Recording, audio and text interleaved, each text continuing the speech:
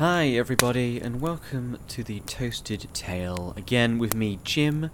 Today, we're going to go back to our roots and spin the subject randomizer in order for us to find an interesting topic for us to do a bit of research about and find a story that perhaps you and I haven't heard before, and we can leave this whole experience feeling a little bit brighter. How about that? Today's sponsor for this episode of the Toasted Tale is you guys. You are, after all, the reason I make these, and I really appreciate you joining me every week. So thank you in advance for listening. So, without any further ado, let's bring in the subject spinner and give it a turn. Okay, so today it's landed on the Irish literary Renaissance play Riders to the Sea. Now this is a really interesting one, because I have not heard of this play before, but in the research, it's got some really interesting ideas.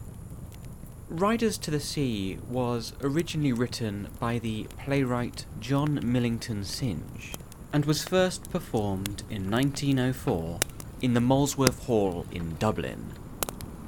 Now, this particular play doesn't deal with human-to-human conflict like a lot of others do, but more so, it deals with one human's hopeless struggle against the impersonal and relentless cruelty of the sea. Now, to give you some context, the main character of Riders to the Sea is a lady named Myra. And now I don't want to give away many of the plot points, but quite early on, we learn that Myra's husband and 5 sons have been lost to the sea after an ill-fated voyage goes wrong. What an unbelievably heartbreaking thing to happen. But it surely did happen to many people in the past. Now, the play deals with themes such as religion in Ireland, where, as a staunchly Roman Catholic country, they have to deal with the superstitions and folklore surrounding the sea. Tradition versus modernity, where you have the older generation steadfast in their beliefs, butting heads with younger and more outwardly looking people. And finally, fatalism. In this play, there is the constant symbolism of death, and the reality and accepting of the demise that can happen when living near the sea, and this great ocean being, on one hand, your source of income, but on the other, your greatest threat. One of the famous speeches from the play goes a bit like this, and this is from Moira, the main character. Raising her head and speaking as if she doesn't know that anyone's around her on stage, she goes, quote, "They're all gone now, and there isn't anything more the sea can do to me. I'll have no call now to be up crying and praying when the wind breaks from the south. And you can hear the surfs is in the east, and the surf is in the west, making a great stir with the 2 noises, and they hitting one on the other. I'll have no call now to be going down and getting holy water in the dark nights after Samhain. And I won't care what way the sea is when the other women will be keening." To her daughter now she goes, "Give me the holy water, Nora. There's a small sup still on the dresser." End quote. To take her meaning as the ocean that has taken everything from her, she then appreciates that there's nothing more it can do. She no longer has to fear what more it can do to her and her family. She has been set free through her colossal grief.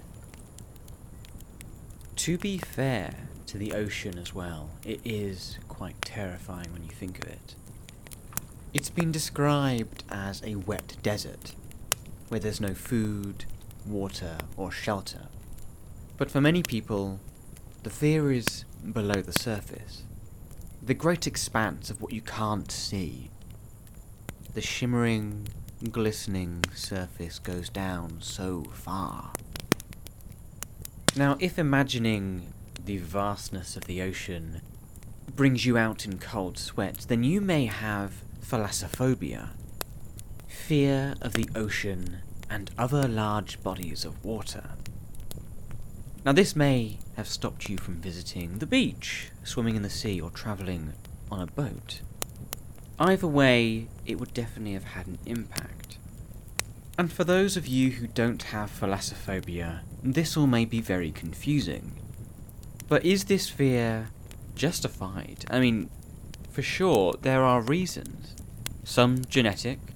You could argue through the Darwinian theory of evolution that, and prepare to have your mind blown, but the ancestors who avoided deep bodies of water were less likely to drown in deep bodies of water.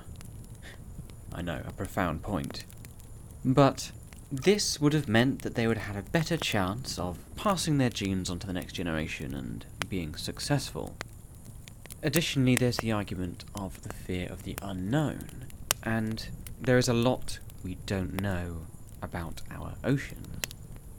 If you're on a boat, then all you can really see is what's above the surface, and what you can see if you pop your head below.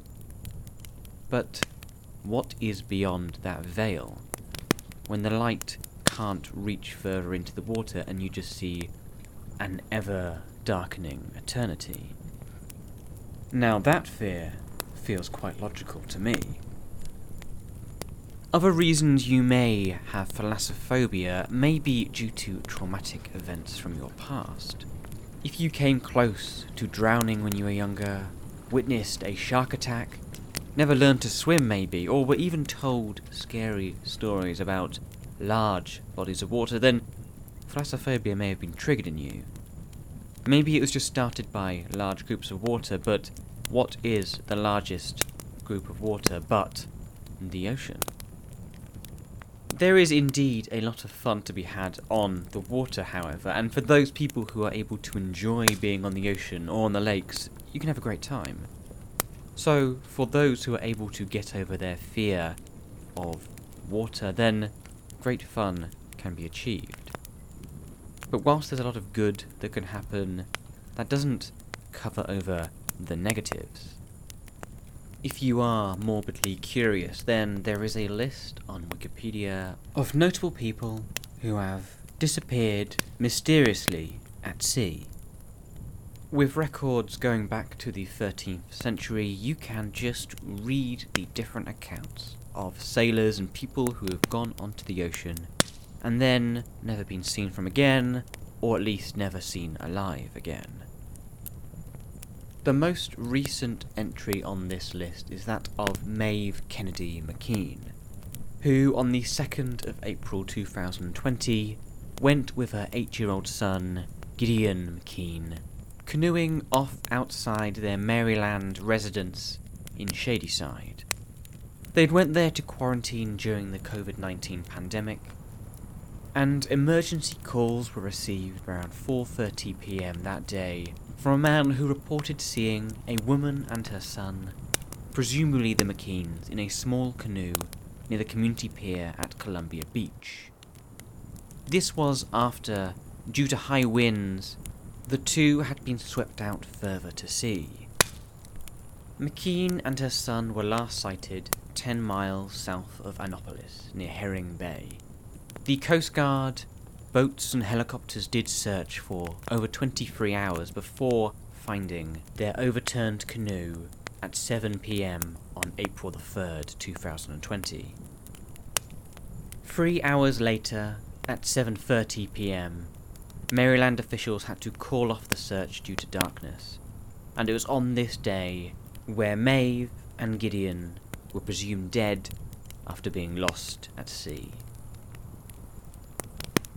Now trust the media to whip up a story from this. They referred to these deaths as part of the Kennedy curse, Maeve being the granddaughter of Robert Kennedy, the 64th United States Attorney General, and brother to John F. Kennedy, the 35th President of the United States. Now, if you're aware of these two, then you'll also know that they were both murdered. And they haven't been the only Kennedys to have died prematurely. With at least 12 previous Kennedys being killed or dying prematurely, there does seem to be some kind of hex on this famous American house. All of this is to say that even with modern technology, the ocean is still an incredibly dangerous place. Yes, you can have a lot of fun, but people still do get lost at sea, and the struggles and grief felt in those characters in the Riders to the Sea are still felt by people around the world today. Thank you so very much for tuning in to today's Toasted Tale podcast. I really enjoyed looking into the Irish play Riders to the Sea. It also allowed me to go down a bit of a rabbit hole into the fear of water, and also everything else that encompasses.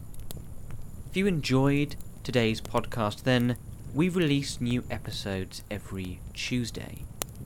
You can stay in contact with us by following me on Twitter and Facebook. My handle is @podcasttale, and it's there that new episodes get released, and also anything I find interesting while doing the research is put there too. If you would like to support the show further, then I would really appreciate you liking, sharing and commenting this episode, as it really helps to get it out to new audiences. Also, don't forget to subscribe to the Toasted Tale podcast on whichever platform you prefer to get regular updates of new episodes. Thank you once again for listening to the end of today's Toasted Tale podcast. I really appreciate your support. I really enjoy making these shows, but knowing that I'm sharing this experience with you makes it all the better. I hope you all have a lovely rest of day, and that you find success in all you try. I will speak to you all again soon, for another Toasted Tale by the fireside.